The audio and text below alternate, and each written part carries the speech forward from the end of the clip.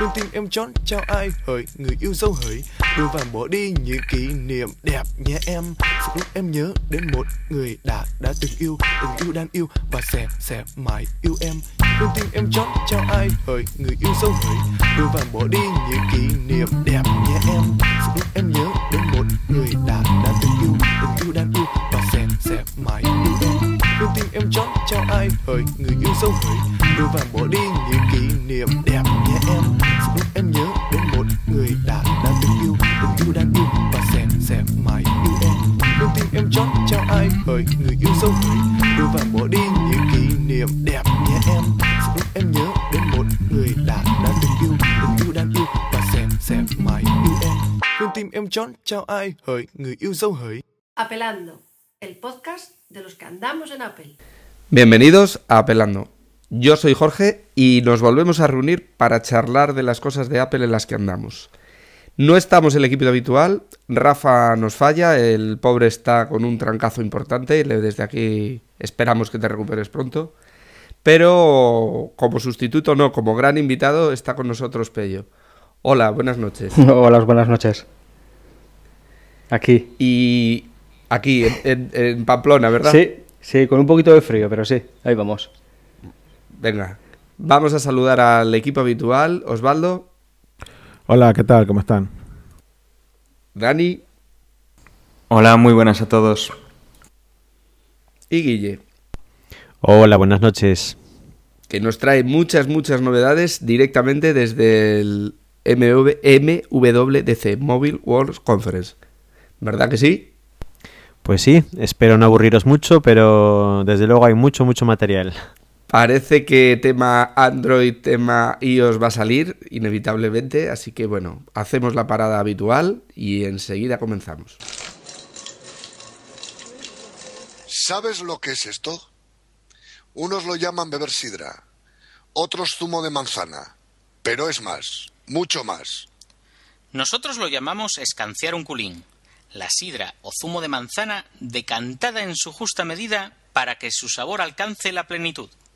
Desde Asturias, tierra de tradición milenaria en el arte de la producción de sidra, te ofrecemos nuestro podcast de Algún Asturias, donde todo lo referente al mundo de la manzana es escanciado para ti, sin aditivos ni colorantes, como solo aquí sabemos hacer. El grupo de usuarios Mac de Asturias te invita a que te unas a nuestro podcast, nos conozcas, estés al día de nuestro sinfín de actividades, noticias y rumores del entorno Apple y le des con nosotros un bocado a la manzana. Desde el norte, para ti, nos puedes encontrar en iTunes e iVoox. Te esperamos, no comenzaremos sin ti.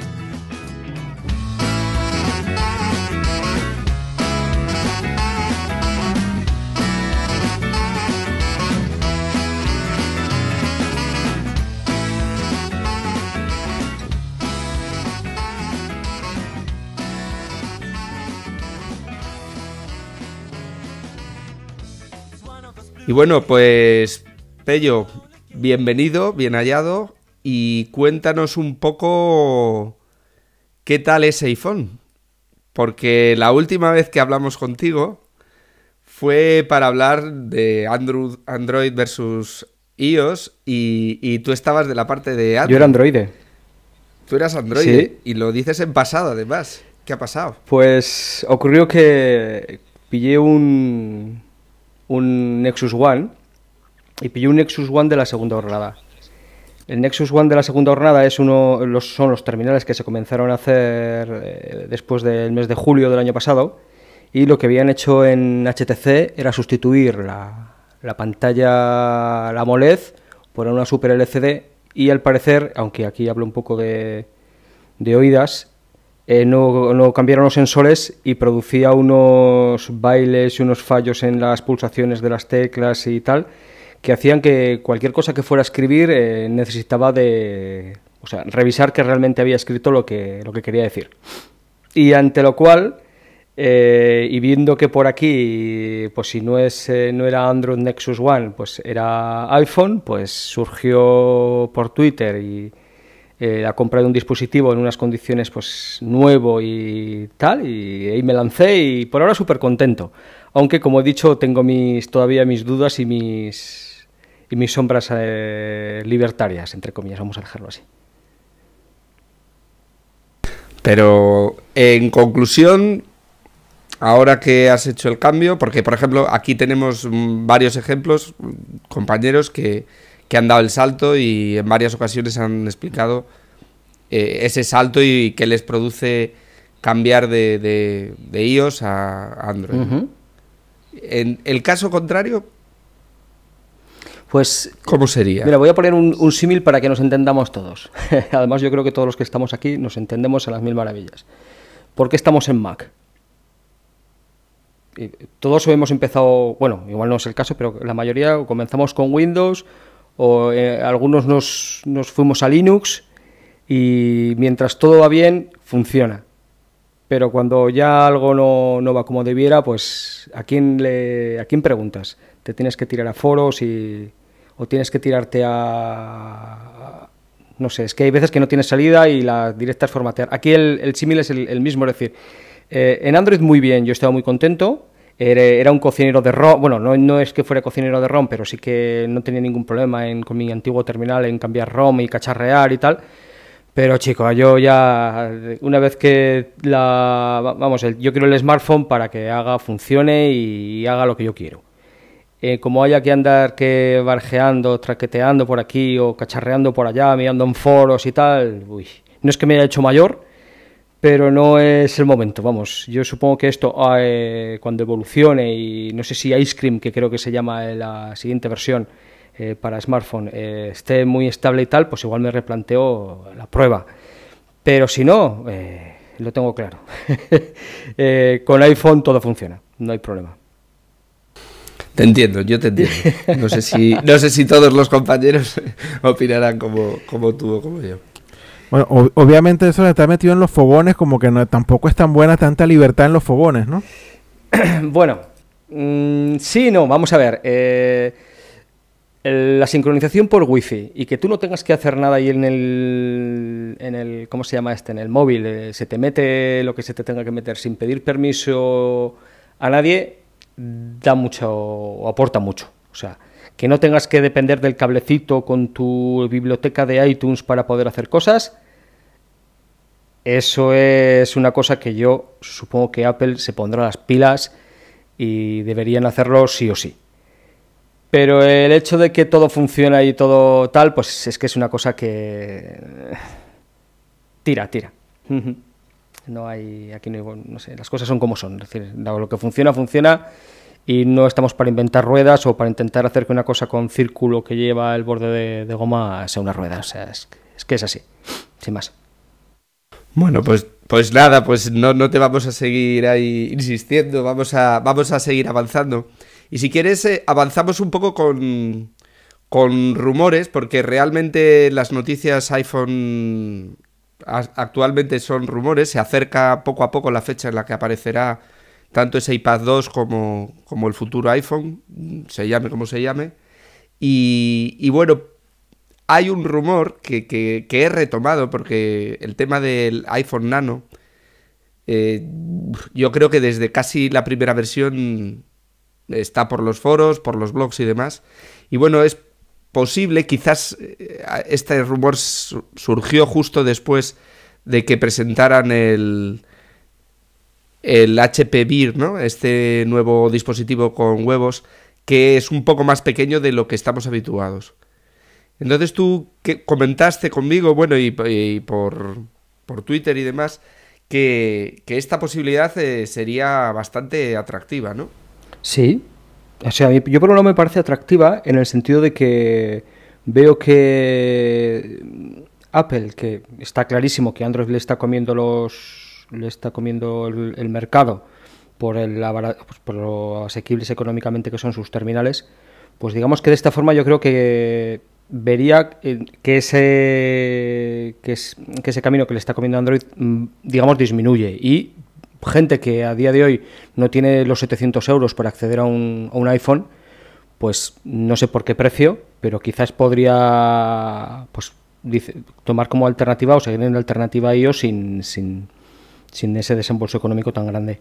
Lo que pasa es que yo aquí, es lo que te comenté por Twitter, me da un poco de duda, porque no entraríamos en el problema que tanto se achaca a Android de la segmentación de terminales. Porque para un desarrollador está claro que desarrollar para un iPhone gama alta o baja tiene que ser distinto, porque si no, no tendría ningún sentido ir al iPhone gama alta. No sé si me estoy explicando. Hombre, sí, pero... A ver, yo no sé, yo lo del iPhone Nano creo que estaría bien, pero no sé si lo llegarán a hacer. No tanto por la segmentación, sino porque...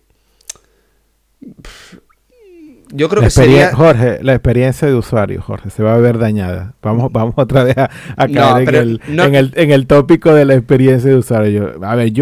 Yo no creo, bueno, es que no sé, es que el rumor del iPhone Nano tiene los mismos años que tiene el iPhone en el mercado, entonces no estoy diciendo con esto que no creo ciegamente en que no lo vayan a sacar, pero no lo sé. Una pantalla más pequeña ponte tú que el factor del teléfono sea más pequeño, pero dejen las mismas 4 pulgadas de la pantalla para no dañar la experiencia de usuario, pero entonces probablemente el precio de la pantalla hoy día sea mucho menor y no encarezca el teléfono y puedan abaratarlo por otros componentes, pero no sé yo. Pero a ver, yo creo que una pantalla más pequeña es inviable porque sería dañar un poco la experiencia, porque ¿qué haces con todo esto? Los desarrolladores no van a desarrollar ahora por una pantalla más chiquita. ¿No? Yo creo definitivamente que es un rumor sin demasiado fundamento y pienso que la excusa de Apple, si tuviera que defender que no lo va a sacar, sería un poco la que puso en su día con los netbooks, ¿no? Que no puede fabricar un iPhone con la calidad Apple y a un precio muchísimo más reducido que el anterior. O sea, aunque fuese más pequeño, teniendo en cuenta todo lo que estáis diciendo, de que no se podría bajar muchas de sus prestaciones o muchos de sus componentes por problemas de compatibilidad con software, no sé por dónde se podría abaratar. Desde luego, en pantalla, pues a lo mejor se podría volver a la resolución de los iPhone anteriores, eliminando el Retina Display y reduciendo un poco la pantalla, manteniendo la resolución. Pero efectivamente, lo que decía Osvaldo de la experiencia de usuario cambiaría drásticamente. Los iconos más pequeños ya no serían tan táctiles. Yo desde luego no lo veo, no me parece que sea un producto que encaje en la historia de Apple en absoluto. Algo que viene con este rumor y que sí que me parece que es una cosa más probable, porque el iPhone Nano pues yo no lo veo, no lo vi cuando salió el primero y no lo veo ahora, por eso que estamos diciendo, porque ya todos estamos acostumbrados, ya no estamos en aquella época en la cual pues tener un teléfono y un móvil más pequeño que el que ya tenías ahora, dices, pues qué maravilla, me cabe en el bolsillo, ya no tiene la antena. Ahora ya estamos todos acostumbrados a llevar teléfonos móviles del tamaño de un iPhone, de un Android, los iPod Touch, que son más grandes. Bueno, pues eso ya estamos acostumbrados y muchos pues hemos cambiado hacia un smartphone desde unos teléfonos más pequeños que un smartphone. El hacer un smartphone con una pantalla tan enana pues no se ve.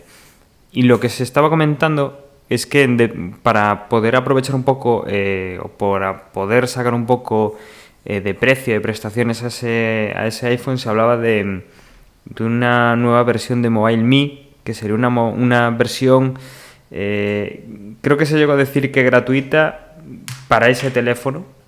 Supongo que iría linkado a tener ese supuesto iPhone Nano. Pero lo que sí sería interesante es ese paso a la nube, que por ejemplo los que tenemos Android sí que estamos muy acostumbrados. Android lo primero que te pide después del ping, cuando lo instalas por primera vez, es la cuenta de Google para hacer ese alineamiento con la nube. Quizá pues sí que sería una buena noticia el hecho de tener algo similar en un teléfono de Apple. No, pero eso seguirá teniendo un hándicap porque... Vale, ponte tú que pongas Mobile Me en la nube para que tengas todo almacenado en la nube, pero y el día que no tengas ni wifi ni cobertura de móvil, ¿y qué? No puedes ni escuchar música en el teléfono porque todo está en la nube y no tienes almacenamiento interno. Yo tampoco eso lo veo del todo claro, ¿eh?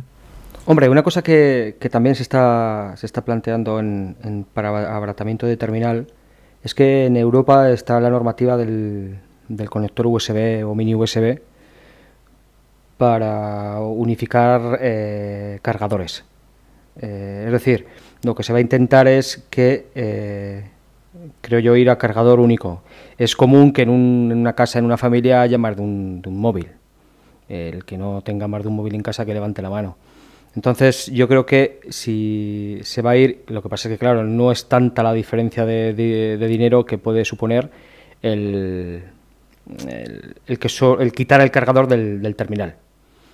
Entonces, yo creo que ahí sí que tienen que hacer algo, porque la normativa europea manda, no sé exactamente fechas y plazos de ir a ella y tal, pero el conector universal europeo tiene que ser el mini USB, y por ahí es por donde le tiene que entrar la corriente al bicho. O sea, no sé qué hará Apple en el iPhone de sustituir el cable que todos conocemos, el blanquito con el que conectamos a iTunes, ponerle un mini USB para que por ahí entre la corriente, y el otro no quitarlo, eso ya ahí es, no sé, ahí se me va, y los diseñadores, ingenieros, pues sabrán qué hacer.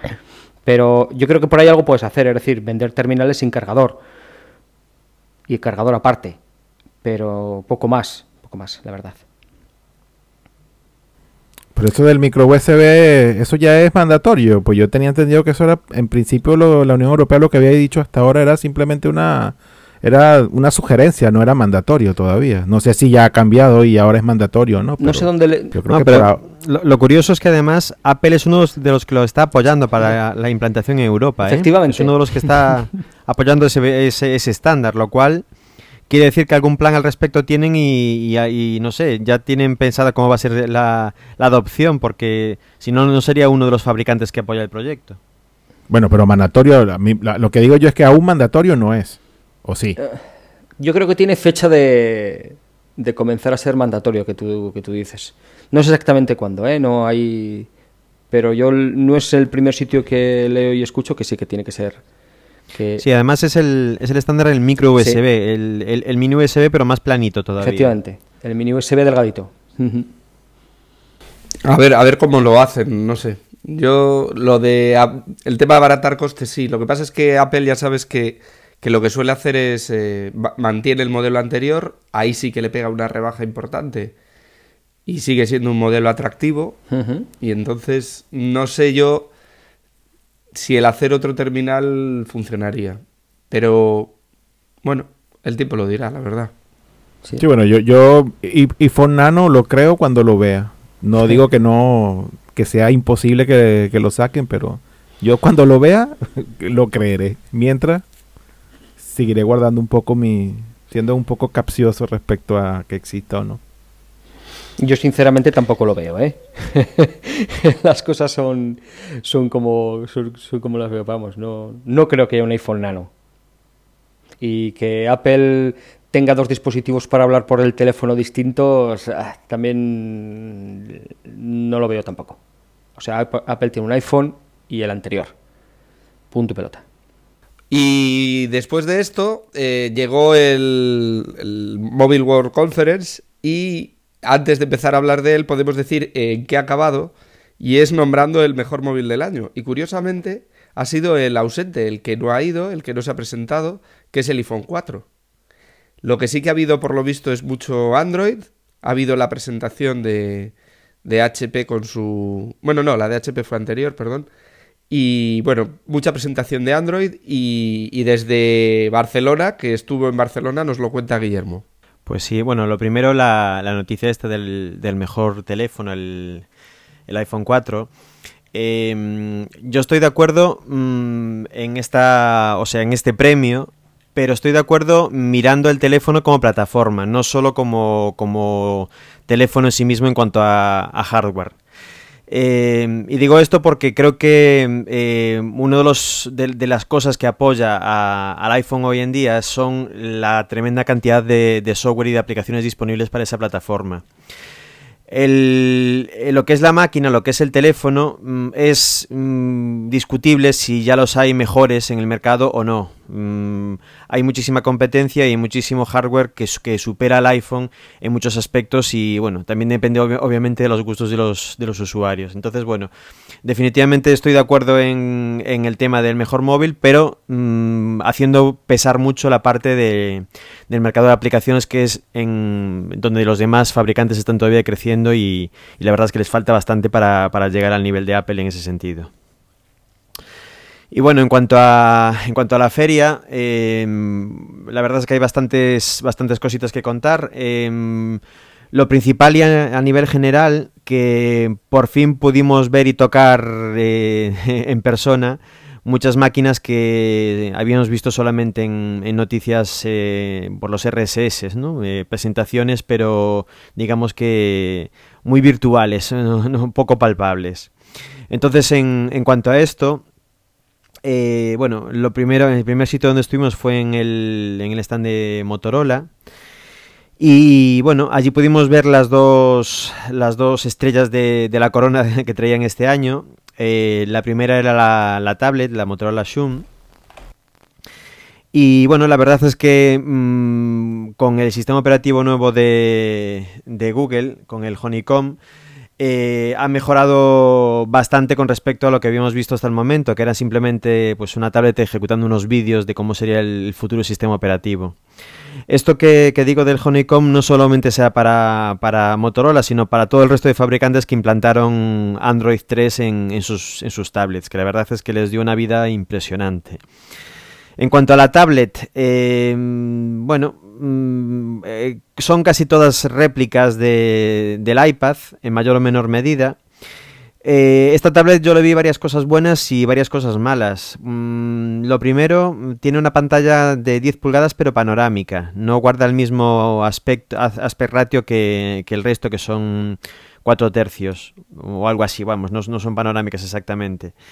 De todas las que vi con Android 3, no se movía mal, pero en algunos sitios se veía que se arrastraba un poquito, levemente, o sea, no es nada grave, pero por ejemplo en las transiciones de fotografías al hacer scroll lateral en 3D, pues en algunos momentos se atascaba un poco. La verdad es que el resto del sistema iba bien fluido, pero tenía algunos pequeños detallitos de calidad, así que hacían dudar un poco de si estaba la cosa un poco justa de potencia.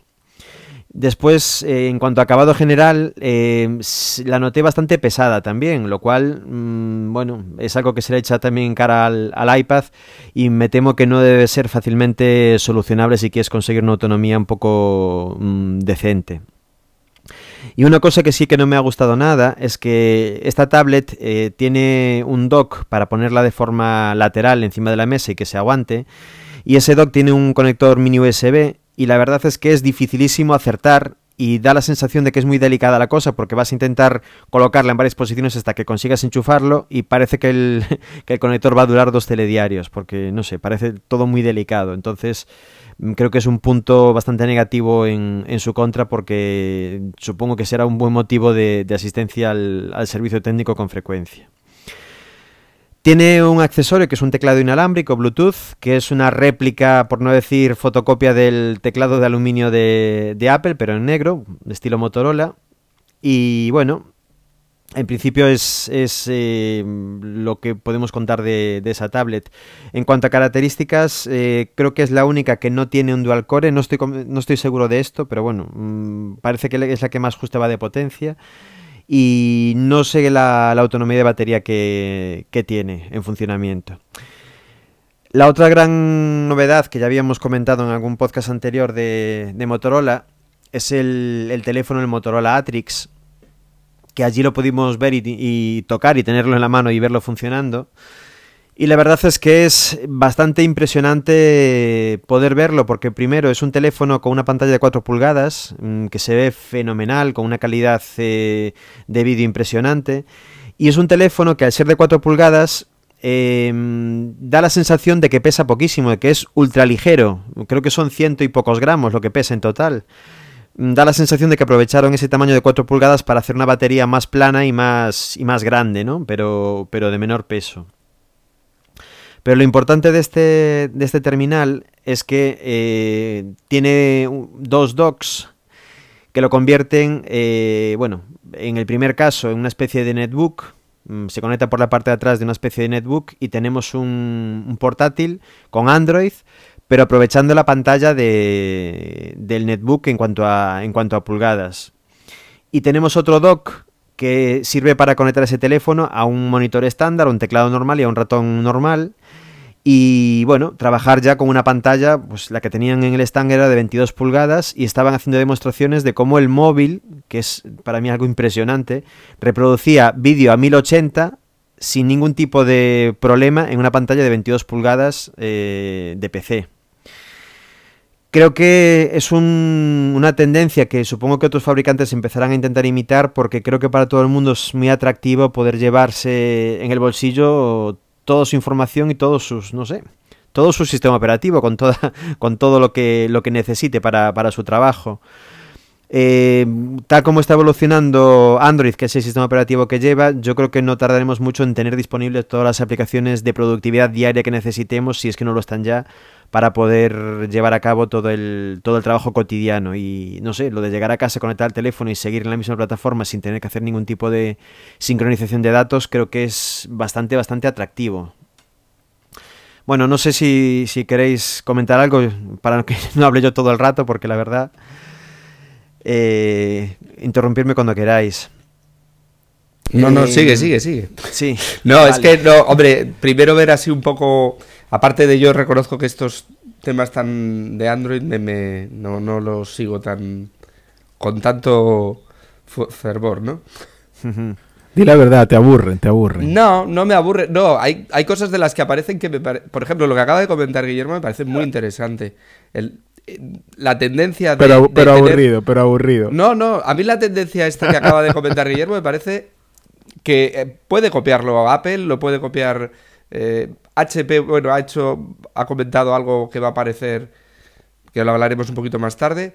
Y el tema este de que lleves tu dispositivo y ese sea tu dispositivo total, ni PC, ni teléfono, ni nada, es lo que usas para todo, para hacer documentos, para editar fotografía, y eso con el desarrollo que están llevando los móviles y con la potencia que están cogiendo, van a poder hacer muchas de las cosas que actualmente hacemos con el PC.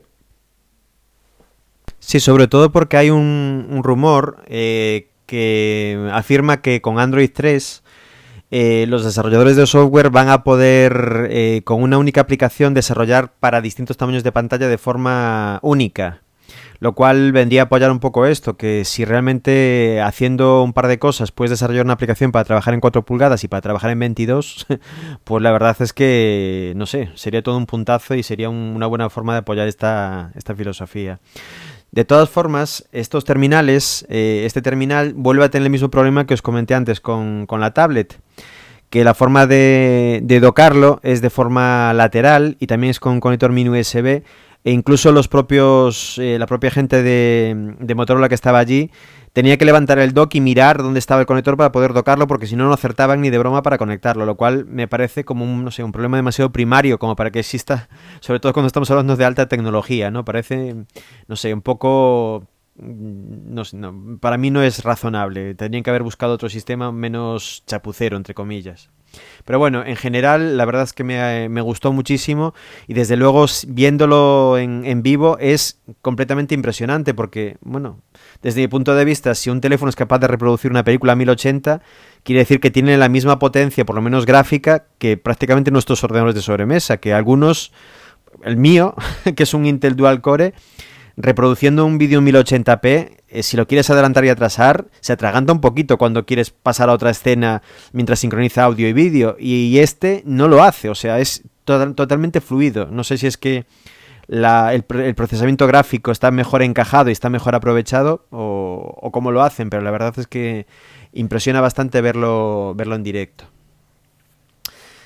Bueno, el siguiente fabricante que estuvimos viendo fue Samsung. Samsung tiene, bueno, ya lo conocéis, los Galaxy. El último teléfono de Google es un descendiente directo del Galaxy S. Y bueno, lo más interesante que vimos, porque el resto más o menos ya era conocido, fue la tablet, la Galaxy Tab 2, que ya es de 10 pulgadas. Y esta sí que la verdad es que la implementación que tiene de Android 3 parece muy redonda. Es muy rápida, es bastante más ligera que la Motorola y la verdad es que nos gustó muchísimo.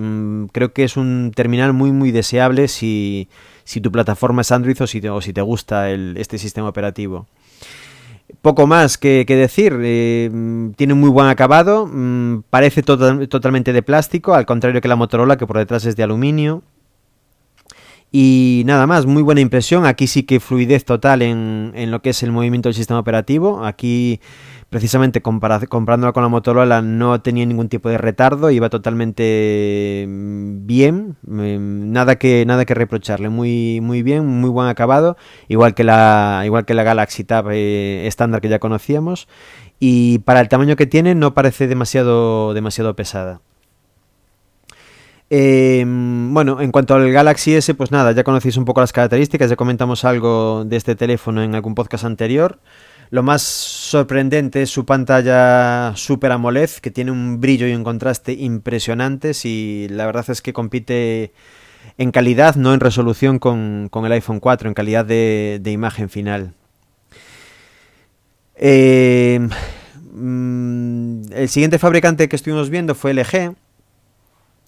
Bueno, obviamente esta feria fue la feria de las tablets. Por fin había un sistema operativo que le podía plantar un poco de cara a iOS sobre tablets, y todos los fabricantes que implementaron Android, pues en esta feria por fin ya tenían sus dispositivos funcionando con el Android 3 tan deseado y que tardó tanto en estar disponible.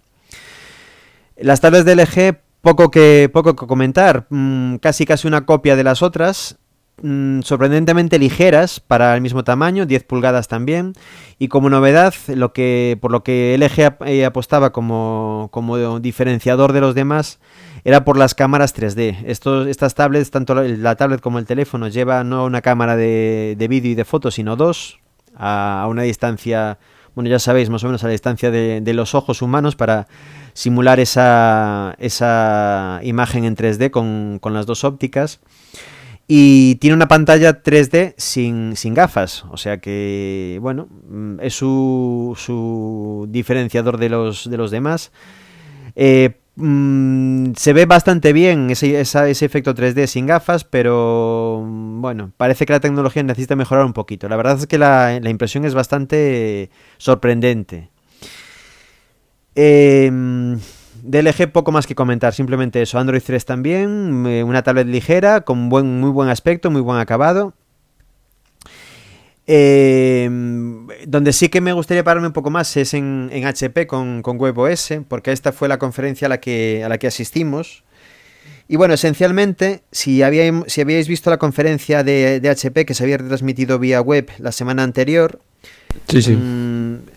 Pues fue exactamente la misma con los mismos ponentes. Entonces, bueno, más o menos lo que habíamos visto en el vídeo, pero con las personas en directo.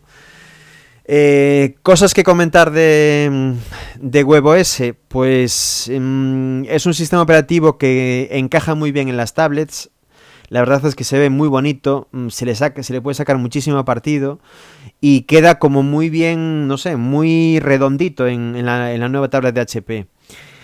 Ahora parece que HP tiene un producto redondo. Cuando habíamos visto las tablets anteriores con Windows 7, pues se veía como algo forzado, como algo inacabado, como algo, no sé, extraño, ¿no? En cambio ahora parece, pues no sé, que ya no solo con la tablet, sino con los otros dos teléfonos, con la Pre 3 y con el mini teléfono, con el Motorola Vir, parece que tiene una gama de productos completa y con un sistema operativo armónico entre todos ellos. Entonces, bueno, parece que la apuesta ahora sí va en buena dirección. Y desde luego HP es una empresa muy potente, se esforzaron mucho en vender que si Apple, bueno, no mencionaron a Apple, pero claramente era para defenderse un poco de las acusaciones que Apple, de las acusaciones no, de lo que Apple presume, ¿no? Que vende N portátiles o N teléfonos cada hora. Pues HP también puso sus números encima de la mesa y obviamente sumando todos sus equipos, pues HP vendía 20 no sé cuántos por segundo en todo el mundo, ¿no? Superando con creces a Apple y al resto de fabricantes a nivel mundial. Entonces, bueno, de alguna forma nos intentó hacer ver que ellos eran un gran monstruo también. Pero también es verdad que yo sí que vi, bueno, el vídeo que luego distribuyeron. Y sí que se nota que hay mucho de copia en la presentación, en lo que es la Keynote, ¿eh? O sea, el esquema es clavado. Empezamos con resultados y con estadísticas impresionantes para caldear ya el ambiente, sí. Desde luego que la línea de la Keynote es muy, muy parecida. La puesta en escena no consigue lo mismo, pero a mí me... Falta carisma, por supuesto. Sí. Pero bueno. Yo cambié un poco de opinión con respecto a lo que comenté de MWC en el podcast pasado.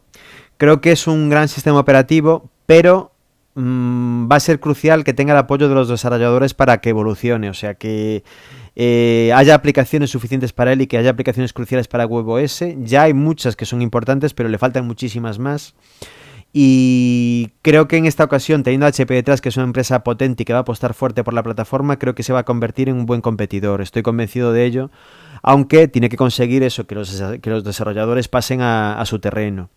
En este sentido, en la presentación, bueno, si ya habéis visto la anterior, hablaron mucho, invirtieron mucho tiempo en el sistema de desarrollo. Es un sistema de desarrollo que, al igual que lo que os comenté de Android, hace muchísimo hincapié en que vas a poder desarrollar una única aplicación para las tres plataformas, para la pantalla pequeñita, para la pantalla del intermedio de la Pre 3 y para la tablet, teniendo poquitas cosas en consideración en el desarrollo, digamos que facilitándoselo al desarrollador, con lo cual, bueno, es más, mencionaron que ahora mismo había 3 dispositivos con 3 tamaños de pantalla distintas, pero que probablemente existiesen más con más tamaños diferentes también. Entonces creo que es importante que estas tecnologías empiecen a plantearse de esta forma para que, bueno, no sea un problema el tema de la fragmentación por el tamaño de pantalla. Nada más, el MWC sobre la tablet de HP iba increíblemente bien, muy rápido, fluido en todo momento. Y la verdad es que tiene un aspecto muy bonito. De los 3 sistemas operativos, gráficamente para mí es el que más convence en cuanto a aspecto general y en cuanto a funcionalidad. Y por último, y no menos importante por supuesto, pues tenemos a Android, al tremendo stand de Android en la feria. Tenían todo un pabellón y además uno de los más grandes, y justo a la entrada además, o sea que era casi imposible no chocarte con Android al entrar en la feria.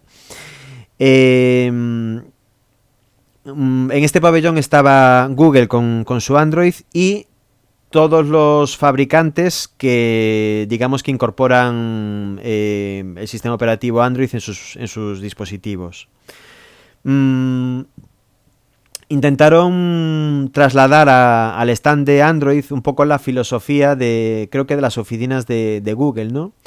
Entonces era el stand más bonito, el más animado, el más informal, parecía que no sé, como el que tenía mejor rollo, ¿no? Entonces, bueno, hay muchos ejemplos posibles para intentar ver por qué digo esto. Primero, tenían una cafetería totalmente gratuita. Cualquiera que se acercase por allí podía tomarse cualquier cosa gratis, cosa que en ningún otro sitio de la feria sucedía. Curiosamente lo que servían eran sus refrescos con sabor a galletas o sabor a dulces. Sabéis que las versiones de Android siempre tienen nombre de galleta o de dulce. Bueno, pues tenía un refresco con el sabor de cada uno de los dulces de la versión del sistema operativo. Y otra cosa curiosa también es que el resto de stands de toda la feria, los que tenían un segundo piso, el segundo piso era la zona VIP, era la zona donde se hacían las reuniones de alto standing, de altas esferas para negocios importantes, y por supuesto el primer piso de los stands siempre está vedado al público, no solamente pueden subir pues las personas que son invitadas pues para temas de negocios. Y curiosamente Google invirtió esta filosofía e intentaba por todos los medios que toda la gente subiera al piso superior.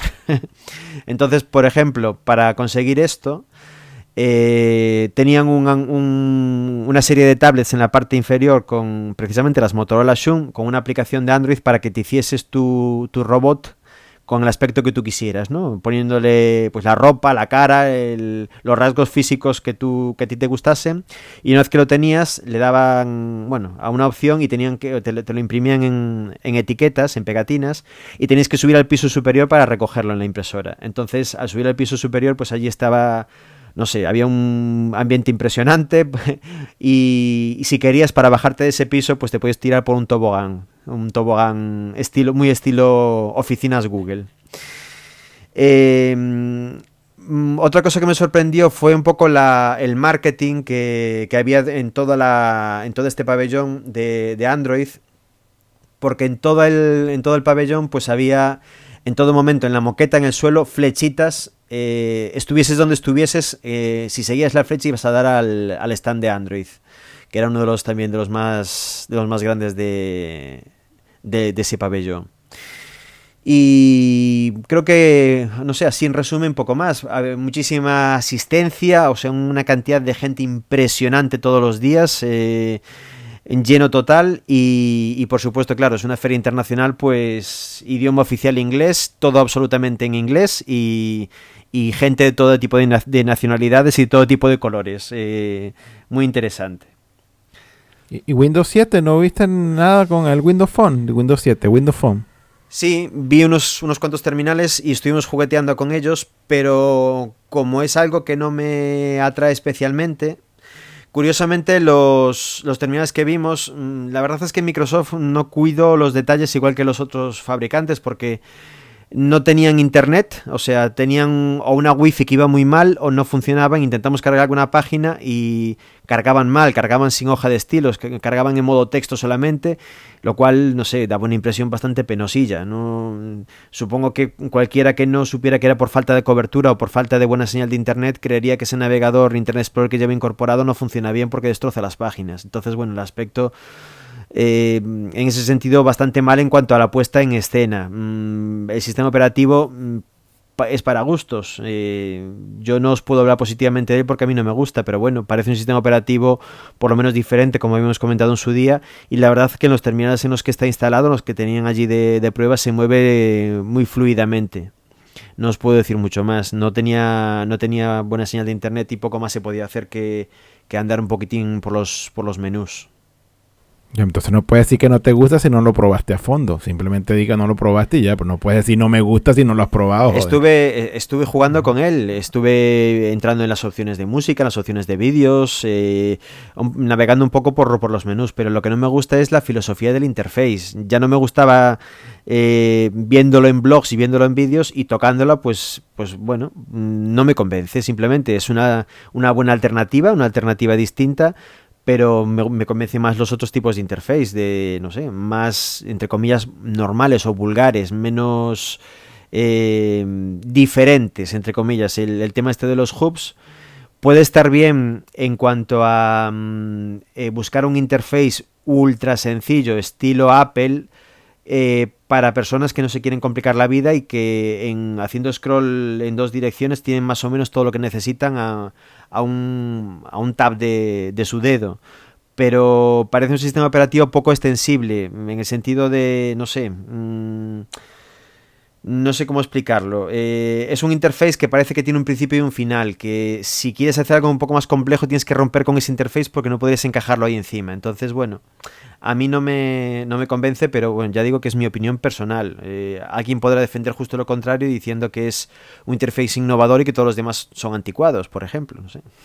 Lo que quizás sí que a mí, vamos, me llama más la atención es el tema de... Nosotros hablamos en el podcast pasado de huevos y de HP y bueno, vinimos a decir que llegaban tarde.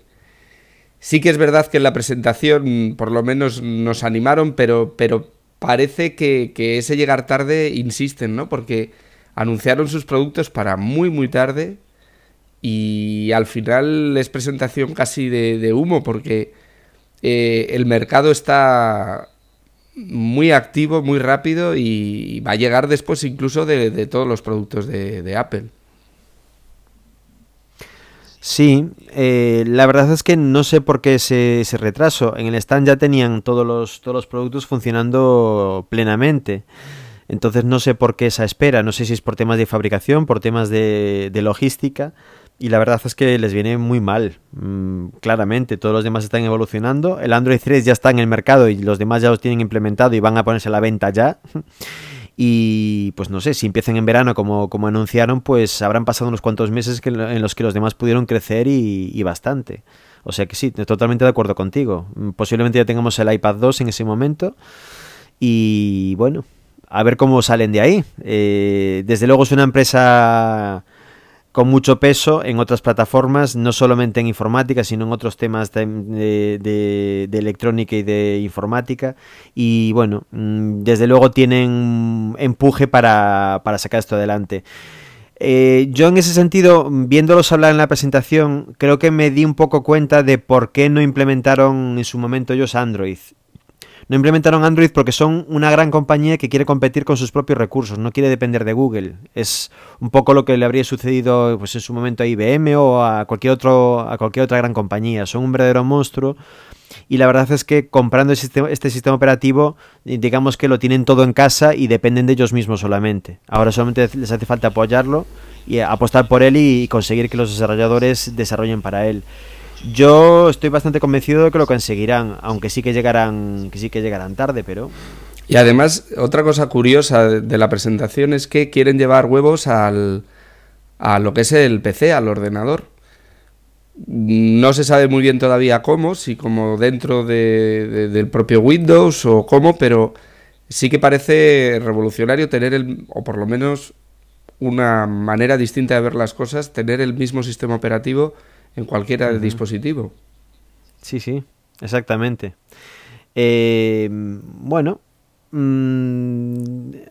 da la sensación de que, a ver, las plataformas móviles están creciendo mucho y muy bien, está habiendo muchísimo software para ellas, tanto WebOS en menor medida, pero tanto WebOS como Android 3 como Apple están llegando a un punto en el que ya tienen casi el 100% de las aplicaciones cruciales para el trabajo cotidiano de todo el mundo disponibles. Entonces, son sistemas operativos que si ya los podemos instalar en un ordenador de sobremesa, el 99% de las cosas que hacemos todos los días con un ordenador de sobremesa a nivel lúdico, a lo mejor no tanto a nivel profesional, pero ya los podemos hacer con cualquiera de estos sistemas operativos.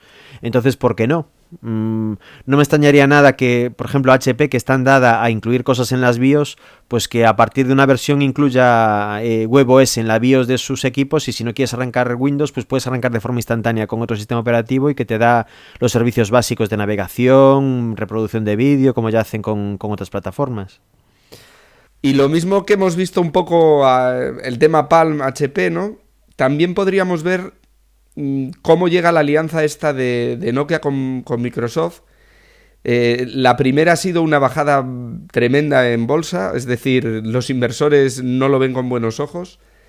¿Y vosotros cómo lo veis? Yo me pasa un poco como con Palm HP. Yo creo que llegar de cuartos o de terceros, ahí la disputa está con HP, y van a llegar mucho más tarde. Yo creo que lo van a arrastrar durante tiempo. Sí, bueno, pero todo sea por sobrevivir. Es que si Nokia no hacía este movimiento, digamos que lo que iba a hacer era morir. Y yo creo que todo esto es, bueno, eso, intentar sobrevivir. Y bueno, hay que jugar con esas bazas y ver si el tiempo les da un poco de oxígeno y intentar ver cómo afrontan lo que se viene en los próximos 2-3 años, que va a ser una guerra fratricida. Entonces, lo cierto es que a Nokia no le quedaba otro remedio y bueno, y yo creo que de las opciones que tenía, que era o irse con Google o irse con Microsoft, a mí me parece que hace mucho más sentido el que se decían por Windows Phone a Android. Obviamente Microsoft también gana porque pues va a tener una plataforma sólida de hardware donde desarrollar el software y bueno, Nokia consigue un sistema operativo bastante más decente de lo que tenían ellos y lo que estaban desarrollando, que estaba todavía sin una luz al final del túnel para esos dispositivos. Y bueno, ahora obviamente es una cuesta ardua, empinada, difícil, pero no creéis... Pero es eso o morir. Y claro, esto les da un poco de vida, pelea, tienen un tiempo para pelear, intentar sobrevivir y bueno, yo creo que no les queda otra salida. Yo, obviamente, también lo que comentaba Jorge de que las acciones bajaban, pero igual, las acciones de Nokia iban a bajar hiciera lo que hiciera. Si al final decía que se iba con Android, igual la acción iba a bajar. Y si decía que iba a optar por los dos sistemas operativos, que era la opción menos factible, igual la acción iba a bajar. Entonces al final, yo creo que de las posibilidades que tenía, yo creo que esta es la que hace un poco de más sentido, indistintamente de que ninguna sea la panacea y que digamos que esto es lo que va a salvar Nokia. No sabemos si Nokia realmente se va a salvar, pero por lo menos tiene un salvavidas y va a intentar salvarse, por lo menos. Una cosa que a mí me sorprende y que estoy deseando ver cómo lo solucionan es que, por un lado, Microsoft tiene unos requisitos de plataforma muy cerrados, necesito exactamente estas características para que mi sistema operativo funcione. Y la filosofía de Nokia es justo la contraria, es tener 25.000 terminales con características distintas, y no sé hasta qué punto van a poder poner esto en común, porque o Nokia se ciña a 3 terminales con este sistema operativo y muy similares en cuanto a prestaciones y características, o Microsoft abre mucho la mano y empieza a tener también problemas de fragmentación. Habrá que esperar unos meses a ver qué sucede, pero en este sentido creo que van a chocar bastante en cuanto a enfoques. No, bueno, pero a ver, Guillermo, obviamente, digamos que las estrategias que han seguido teniendo cada uno por su lado hasta ahora, o sea, es claro que no han funcionado. Yo creo que lo que van a intentar hacer ahora es intentar crear una estrategia totalmente diferente con la cual competir. Entonces no creo que se vayan a seguir, Nokia va a seguir diciendo, no, yo voy a seguir haciendo 200 millones de terminales. Si por eso es donde están, yo creo que un poquito de cambio tendrán en la perspectiva y en el plan a que van a seguir. Entonces, yo creo que probablemente va a ser algo intermedio donde Nokia cederá un poco y Microsoft también cederá un poco, y pues si tienen que amoldar el sistema operativo para que corran unas plataformas un poco más heterogéneas, pues lo harán, y Nokia a su vez la heterogeneidad la intentará un poco hacerla no tan amplia, sino un poco más reducida. No sé, el cubro yo, pero yo lo que sí estoy casi seguro es de que la estrategia que han tenido hasta ahora no la vayan a cambiar en ni un ápice, porque si no sería una locura. Si todos estos cambios que se están dando es justamente por eso, porque se han dado cuenta de que lo que han venido haciendo hasta ahora no está bien y que tienen que cambiar. No obstante, Osvaldo, yo creo que Nokia es el mayor vendedor de terminales, teléfonos a día de hoy, ¿no? Sí, pero igualmente el mercado se le ha ido reduciendo, pues siempre decíamos que bueno, en los mercados de países emergentes y todo esto, donde todavía el smartphone no es lo que es en los mercados de países desarrollados, pero igualmente ahí también la cuota de mercado se la ha estado comiendo, pues, todo el smartphone, sí, efectivamente. No hablo del smartphone, hablo de que en estos países donde todavía el smartphone no tiene una presencia tan grande como en los países desarrollados, pero me refiero a que también le han salido competidores como fabricantes chinos que hacen teléfonos sencillos mucho más baratos, y en esos mercados también han estado perdiendo cuota. Entonces eso también les ha afectado. Y además el teléfono que vende Nokia en un futuro próximo desaparece. El teléfono de 3 teclas y tal se mantendrá para un número muy reducido de gente, pero acabaremos la grandísima mayoría con un smartphone, ¿no? Sí. Bueno, Jorge, recuerda que el mundo es muy grande y no todos los países tienen mercado para que todo el mundo cargue un smartphone en la mano. Obviamente, en unos años probablemente lleguemos ahí, pero todavía falta un poco de tiempo. Vamos, que en África no van a andar todos con un smartphone, a eso me refiero. Pues lo mismo, yo lo que digo es que se va a abaratar el coste y que sí que van a llegar, por lo mismo que llevan un Nokia, van a llevar un smartphone. Bueno, porque recuerda que el smartphone tiene asociado todo un ecosistema de servicios, de datos y ese tipo de cosas que todavía en esos países también falta desarrollar. Yo creo que a medida que avanzan las generaciones, está claro que nuestros hijos no concebirán un teléfono que no sea un smartphone. Está clarísimo. Y obviamente en otros países donde las carencias, donde no tienen agua, el tema de los smartphones les van a importar muy poquito, obviamente. Yo es que pienso que Microsoft todavía tiene el sistema, creo, que igual lo tiene demasiado verde también. puede ser que es un símil a UEFA OS que digamos que se han quedado atrás y no sé si están dando pasos demasiado grandes y pisan sobre firme. Es que, hombre, yo creo que lo único que les quedaba era asociarse con un sistema o con una arquitectura hardware que pudiera dar cobertura o nombre simplemente. Pero no sé si es el paso correcto. No sé, yo si Windows Phone... Lo que pasa es que, claro, Windows, si lo ves desde el punto de vista PC, el parque de PCs con Windows es inmenso. Entonces, como probabilidad de éxito, pues puede ser. Ahora, que les queda un camino que Android ya les ha pasado, bueno, a Android lo ven allá lejos y a Apple lo ven un poquito más cerca, pero es que poco más. La distancia ya es tan grande que no sé hasta qué punto la tarta se va a cortar en más de 2 trozos. No sé, mis dudas. Y otro tema que podríamos tocar es el tema de que la Warner Bros. Ha empezado a sacar aplicaciones dentro de la App Store en la que lo que vende son las películas. Cosa que es una manera distinta a lo mejor de sacar un producto que ya tiene el propio iTunes. Esto mismo es lo que le ha dicho Apple y parece que no le ha sentado muy bien el tema. ¿Pero y las vendía más caras, más baratas o qué? Pues me parece que eran a 7,99, sí, 8 dólares, 8 euros, no sé, aproximadamente. No sé a cuánto está una película en la iTunes ahora. Me imagino que en no HD será a lo mejor un poquito más cara. Me parece que estaba en 12, ¿no? Una cosa así. De memoria ahora mismo no te lo puedo decir, pero... Y la historia es que... No sé por qué... No sé por qué, porque Apple en cualquier caso en la App Store se lleva el 30% de la venta. Correcto. Y en el otro lado no sabemos qué porcentaje se lleva, ¿no? Porque algo se llevará por venderlo ahí. Esto no es similar a lo de la venta de libros de Sony. ¿No es la idea la misma? No, creo. Yo desde el punto de vista de Apple, ¿eh?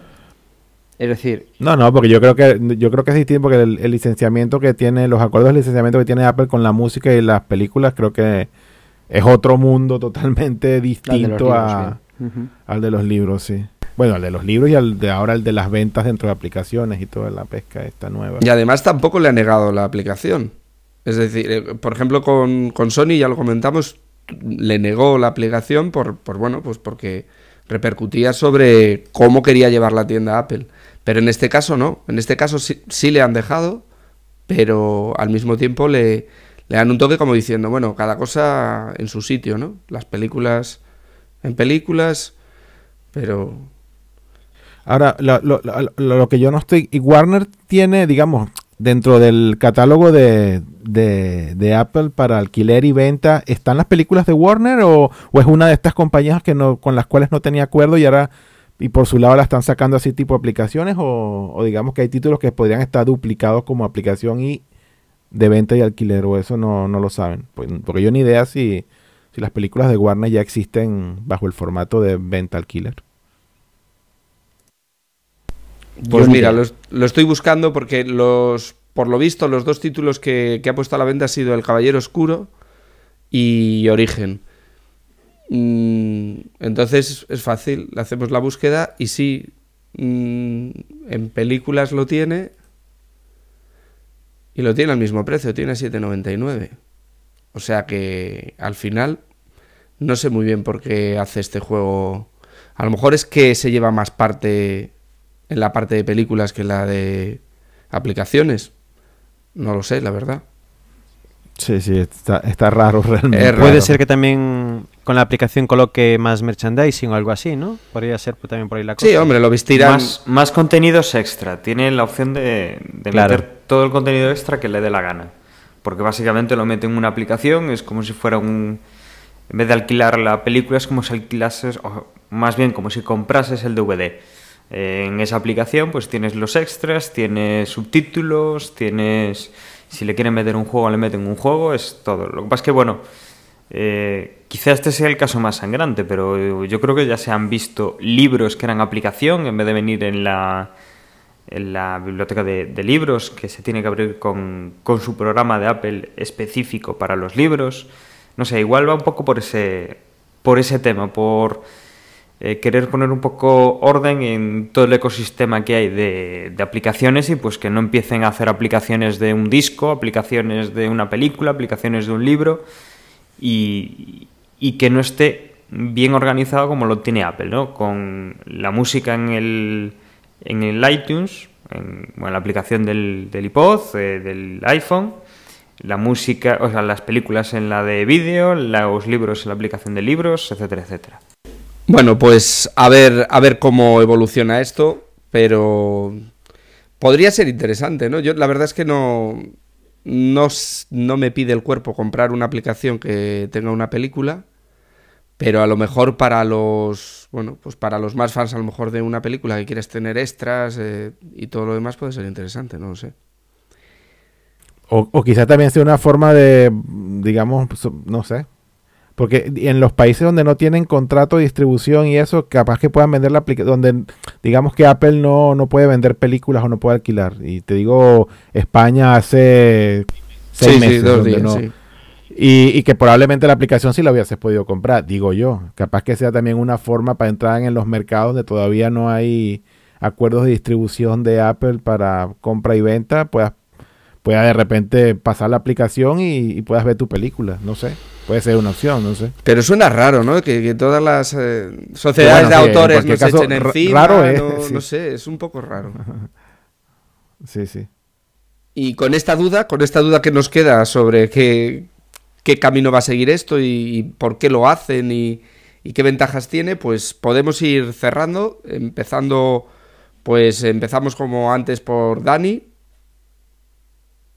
Bueno, pues un placer como siempre y bueno, a ver qué nos trae después de lo que hemos tenido en el Mobile World Congress, pues qué nos trae Apple, que hay rumores ya del iPad, de si la segunda versión, de si la nueva versión del iPhone. Entonces, bueno, en las próximas semanas a ver si tenemos un poquito más de novedad, que en cuanto a hardware en Apple, pues hemos estado un poco tranquilos últimamente.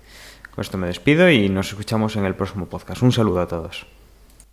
Por mi parte también, que estén todos bien y bueno, esperemos que si en 2 semanas tenemos algo ya más en concreto respecto a los nuevos dispositivos de Apple para comentar. Que estén bien. En Twitter soy OSWJIM y hasta luego. Chao. Pues nada, por mi parte también despedirme. Si queréis visitar mi blog, es mimemoria.net. Esta semana voy a intentar desglosar un poquitín todo lo que he contado hoy con fotografías y con algún vídeo de un poco de todo lo que os expliqué hoy. Entonces, bueno, si queréis visitar para tener un poco más de extensión en lo que hemos hablado hoy, pues adelante. Si queréis seguirme en Twitter, mi usuario es neo-7. Chao.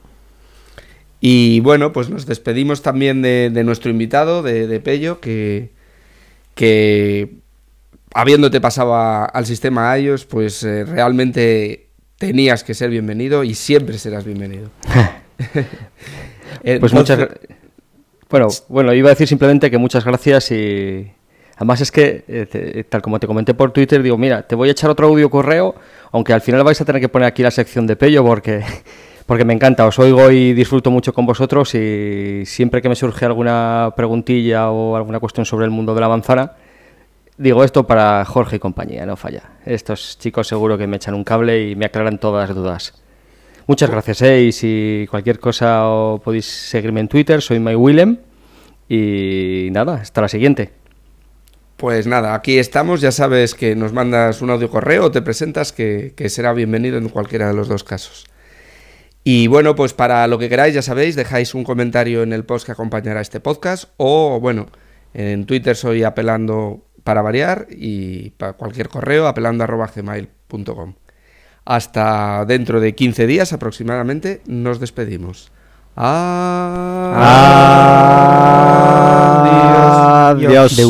Chao.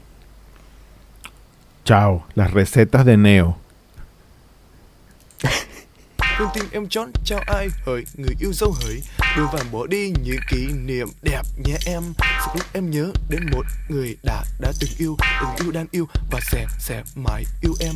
Con tim em chót trao ai hỡi người yêu dấu hỡi, đôi vàng bỏ đi những kỷ niệm đẹp nhé em. Sẽ lúc em nhớ đến một người đã từng yêu đang yêu và sẽ mãi yêu em. Con tim em chót trao ai hỡi người yêu dấu hỡi, đôi vàng bỏ đi những kỷ niệm đẹp nhé em. Sẽ lúc em nhớ đến một người đã từng yêu đang yêu và sẽ mãi yêu em. Con tim em chót trao ai hỡi người yêu dấu hỡi, đôi vàng bỏ đi những kỷ niệm đẹp nhé em. Sẽ lúc em nhớ đến một người đã từng yêu đang yêu và sẽ mãi yêu em. Con tim em chót trao ai hỡi người yêu dấu hỡi.